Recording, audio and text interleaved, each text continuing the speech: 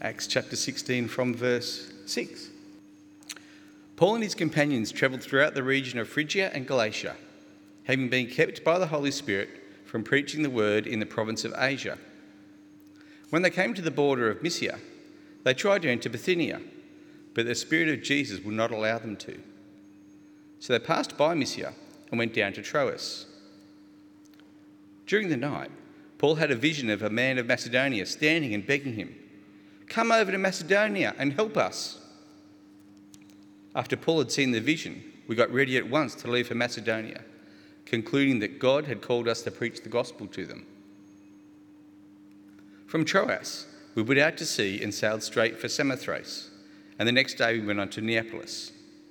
From there we travelled to Philippi, a Roman colony and the leading city of that district of Macedonia, and we stayed there several days. On the Sabbath, we went outside the city gate to the river, where we expected to find a place of prayer. We sat down and began to speak to the women who had gathered there.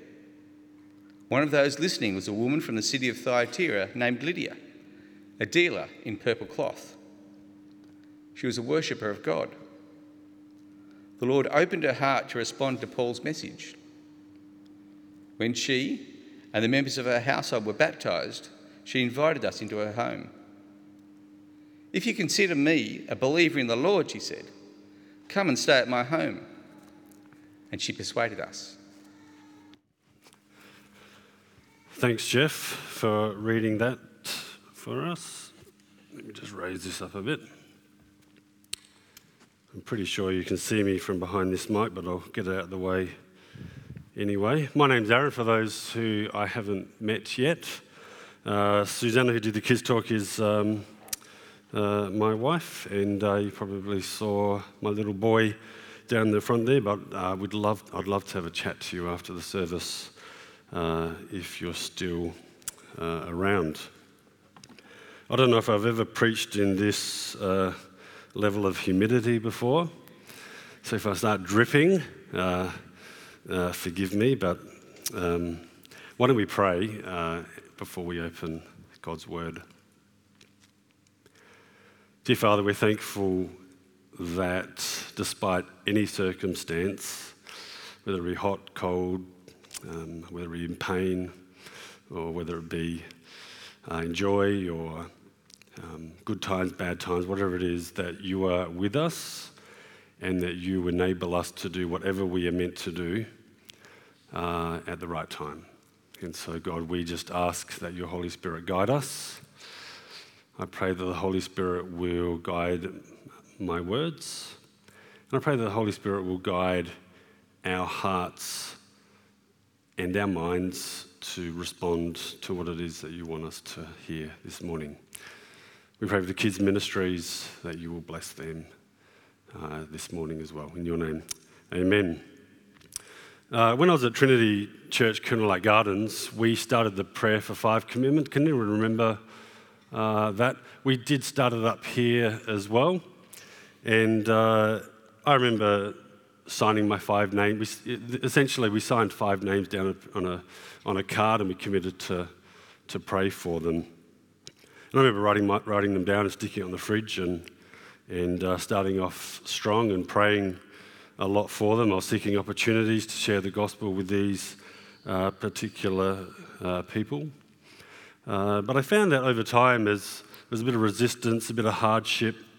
Doors just seemed to be shutting. I sort of got a bit discouraged, and I sort of waned a little bit in my prayer for them. I sort of wanted to move on to another opportunity that I thought potentially might be more promising.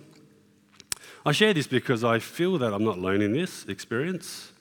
I reckon all of us has that one particular person that we loved and we still love, and we pray and we pray and we pray and we pray, and then over time nothing just seems to be happening and doors just seem to be shut, and we start moving on to other things. And it doesn't mean we don't love that person anymore. It's just that maybe it's discouragement or hardship or whatever it is. It just seems to put a blanket over that flame. It's hard remaining faithful, isn't it?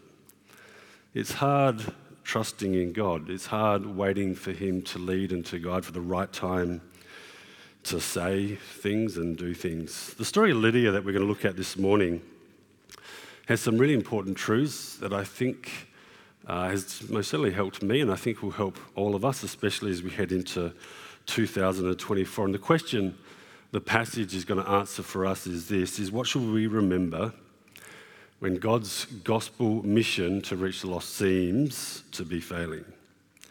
The first thing we're going to see in this passage is that despite circumstances, or despite what we can see, God is working providentially behind the scenes to do his work. So if you've got your Bibles there, go back to verse 6 with me. He says, Paul and his companions travelled throughout Phrygia, so through the region of Phrygia and Galatia, having been kept by the Holy Spirit from preaching the word in the province of Asia. When they came to the border of Mysia, they tried to enter Bithynia, but the Spirit of Jesus would not allow them to. So they passed by Mysia and went down to Troas, and would just stop there. Why would the Holy Spirit stop them from preaching the gospel in Asia? Surely that's a good thing, don't you think?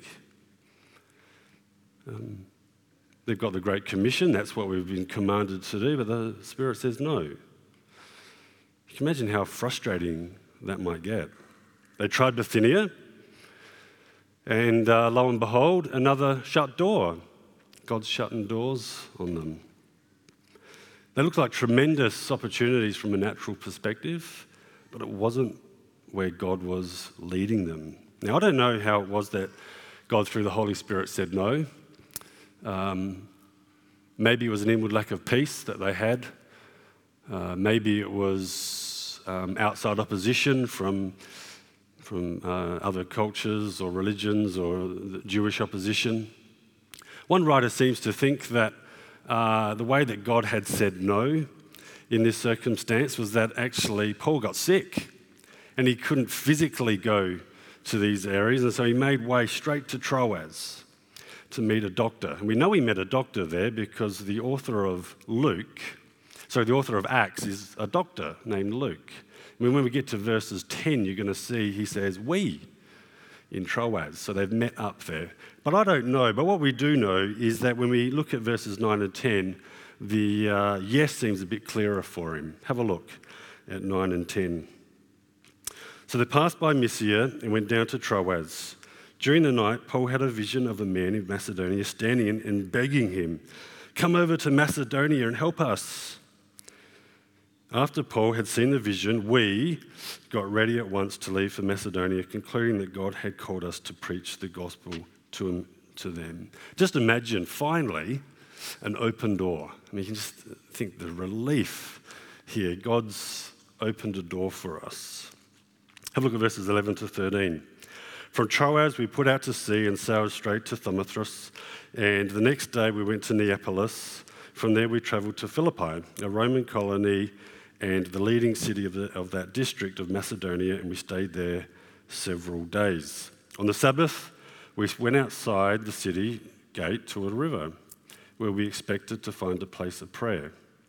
We sat down and began to speak to the women who had gathered there. So Paul and Silas get to Philippi, but it's not what they would have expected.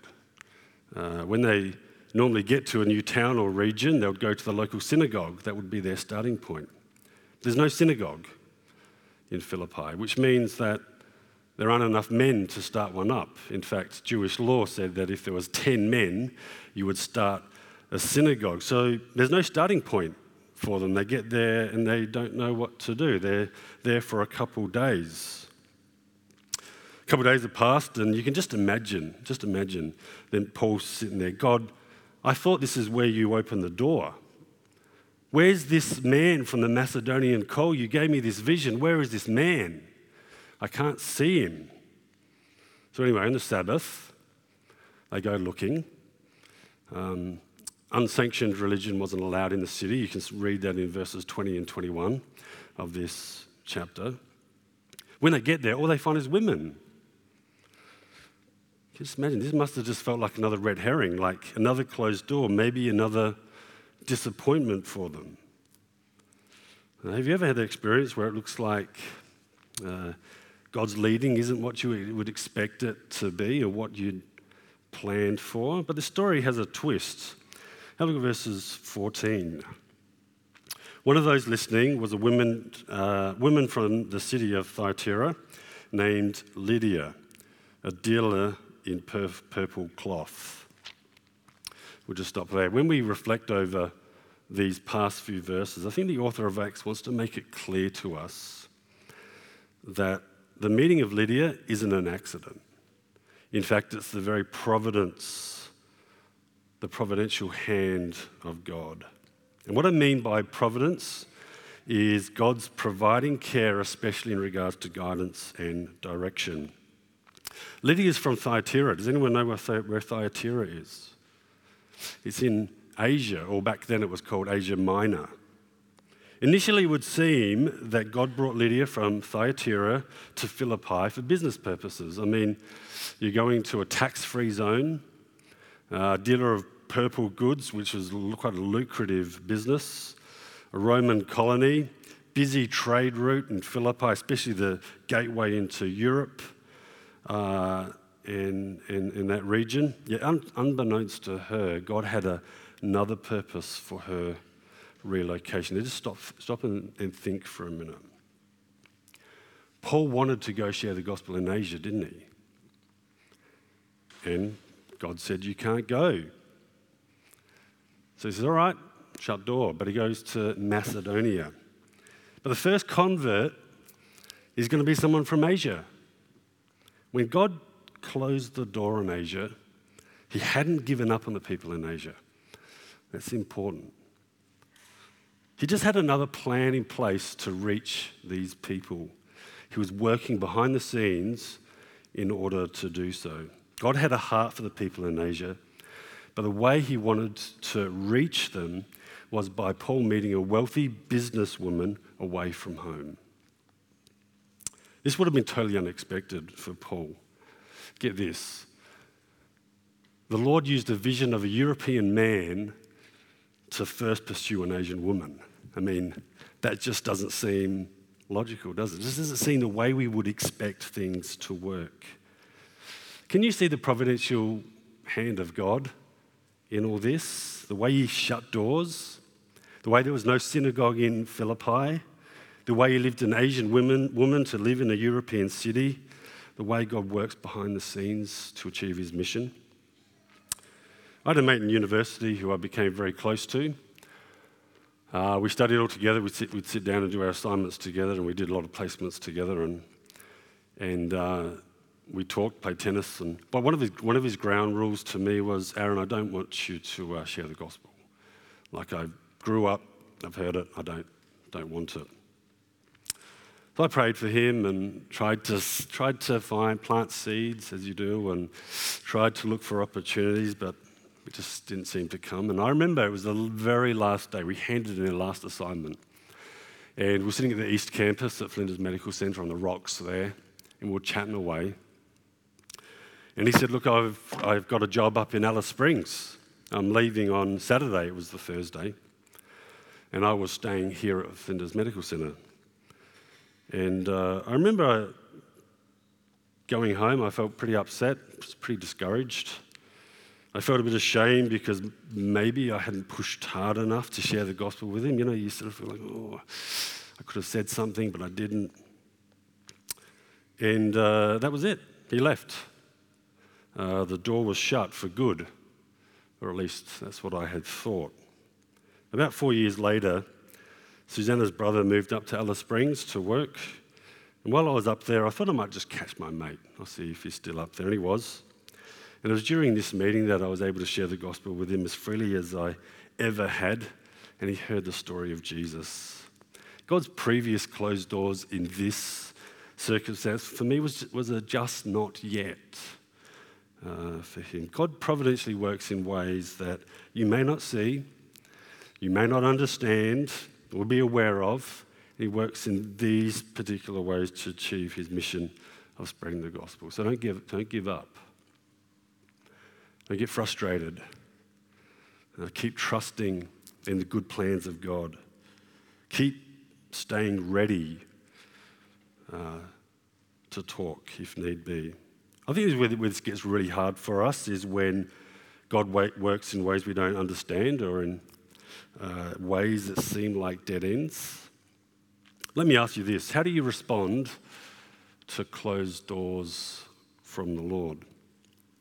It's easy to get discouraged, isn't it?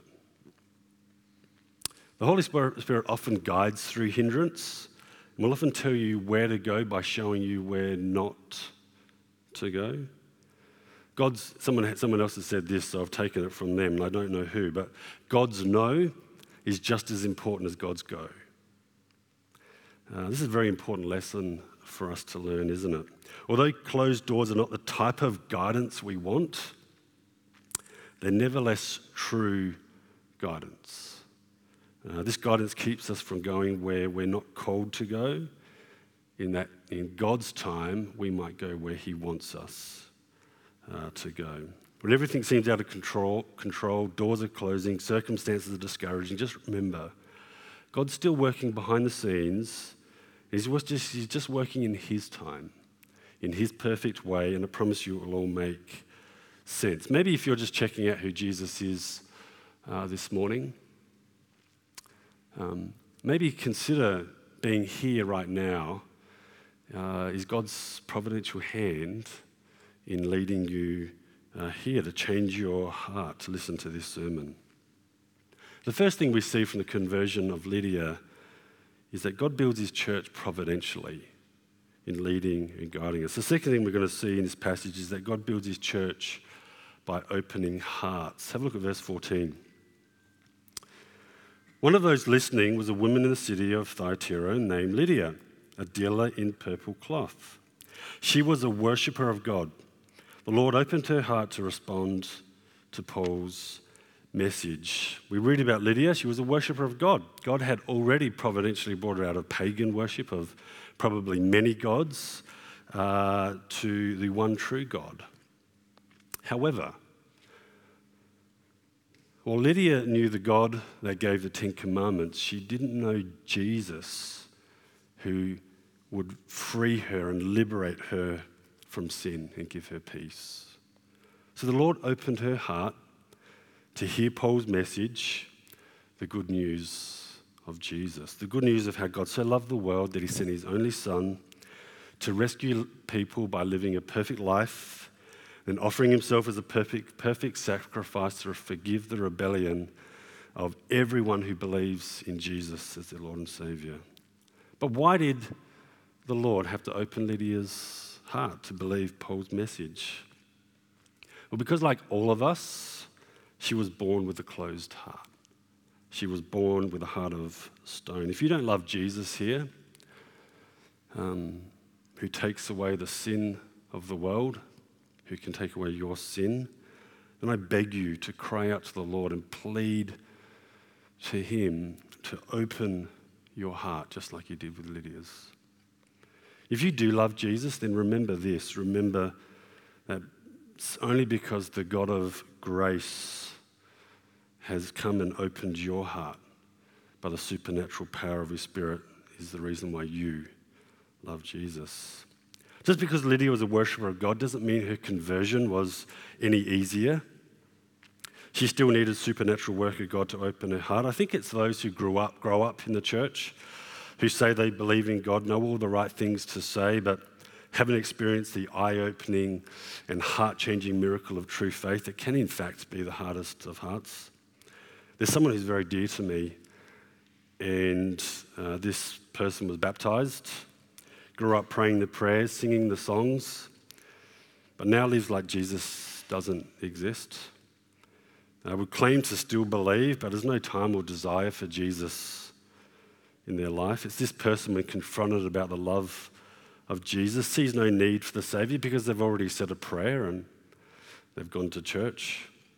It's this person who can be the hardest of hearts. What God did in Lydia's heart was a miracle. God providentially pursued her and powerfully opened her heart. Just before New Year's Eve, a week ago, I was standing bedside to a young girl who had just hung herself.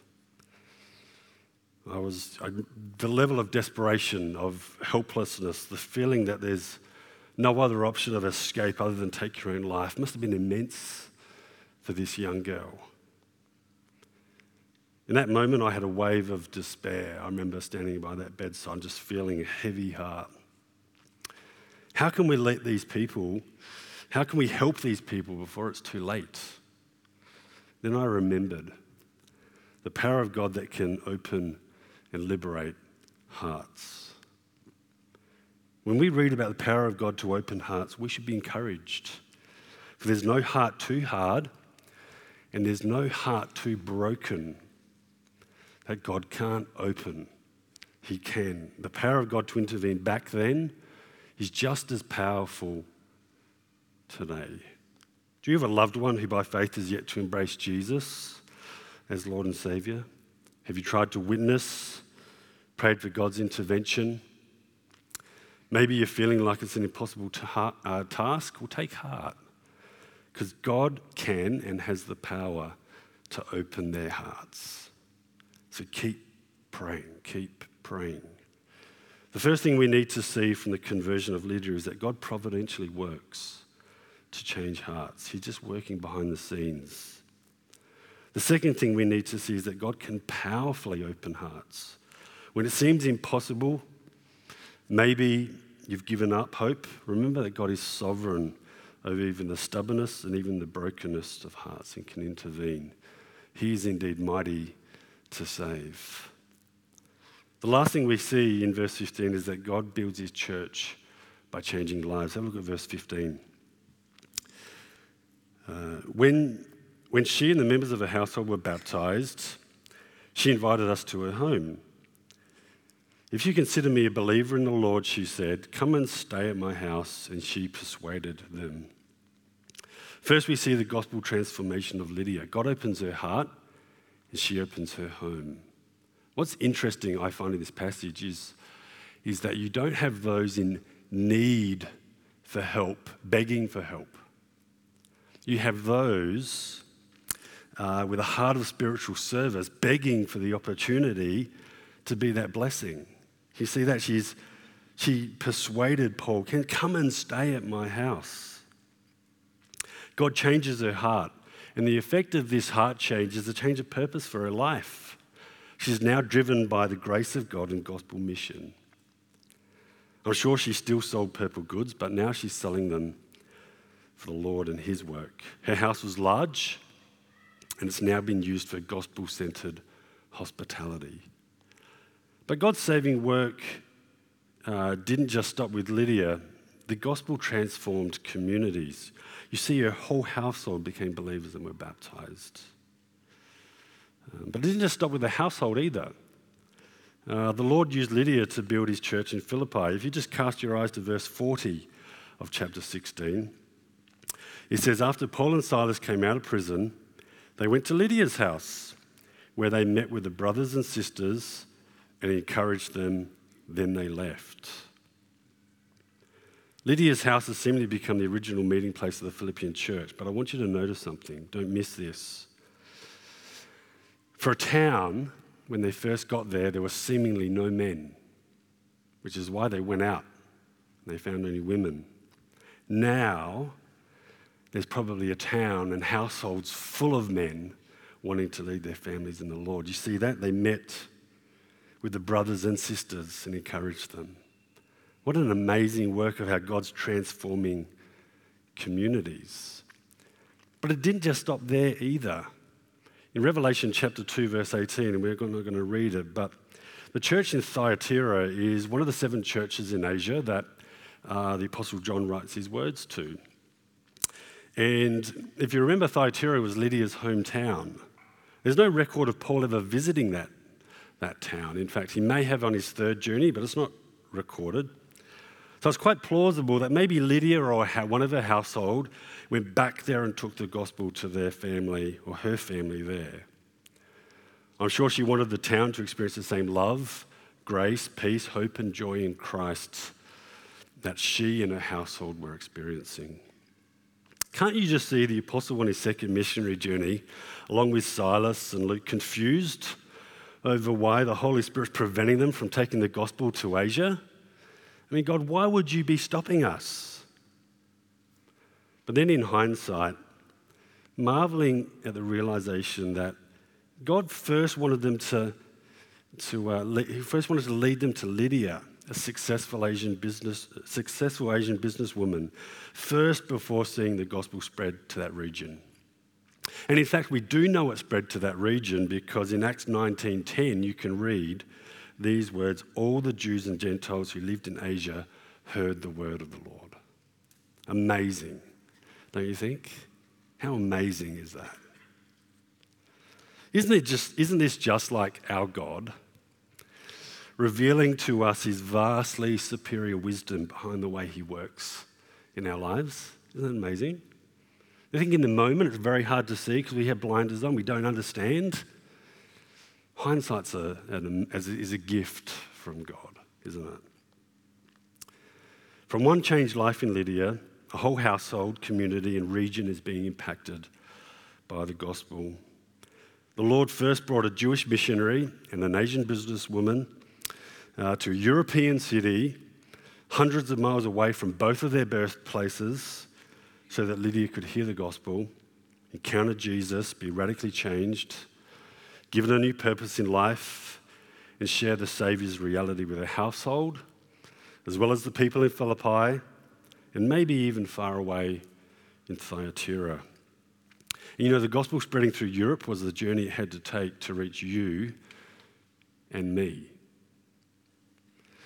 I started sharing the story about my discouragement and failing with the Pray for Five commitment that I'd started. This passage has helped encourage me to give it another go, to jump back on board, to re-engage with gospel mission, even when it seems hard or closed doors are discouraging me. I just needed to be reminded that God is at work, even if I can't see or understand. God can powerfully change hearts, even the hardest of hearts, and God can change lives and build his church, which he is doing.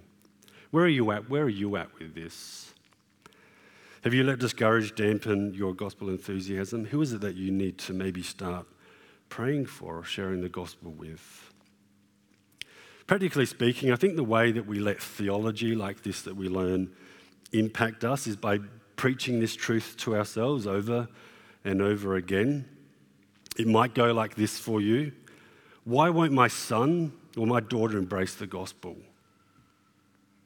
Preach to yourself that God can open their hearts. So continue praying. Why does it feel like God isn't on my side and doors just don't seem to be opening, or I can't see a way forward? Preach to yourself that God is guiding you, and in time it will make sense. Whether here or in eternity, it's going to make sense. Is there any hope for me in becoming more like Jesus and less like my old sinful self? I preach this to myself all the time. I say that to myself all the time, and I need to preach this to myself, that God is in the business of changing lives and growing us into maturity. He changes lives. Can God actually do a work here in Tonsley and in Adelaide? Preach to yourself that God will build his church, and in his time and in his way.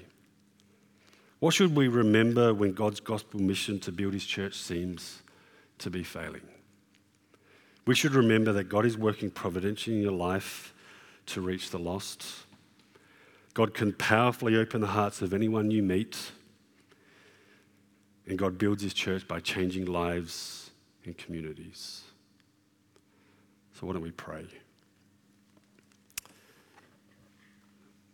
Dear God, we're thankful for your word, and we're thankful that it is indeed powerful to change lives,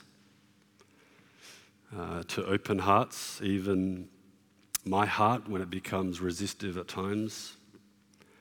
God, I pray that we'll be reminded to trust the process, one step at a time, to trust that God is in fact leading us. We just need to listen. We just need to have our eyes open to see. God, do that for us. God, encourage us with the fact that God can open hearts. Remind us of this truth. Help us to be patient when it hasn't happened yet.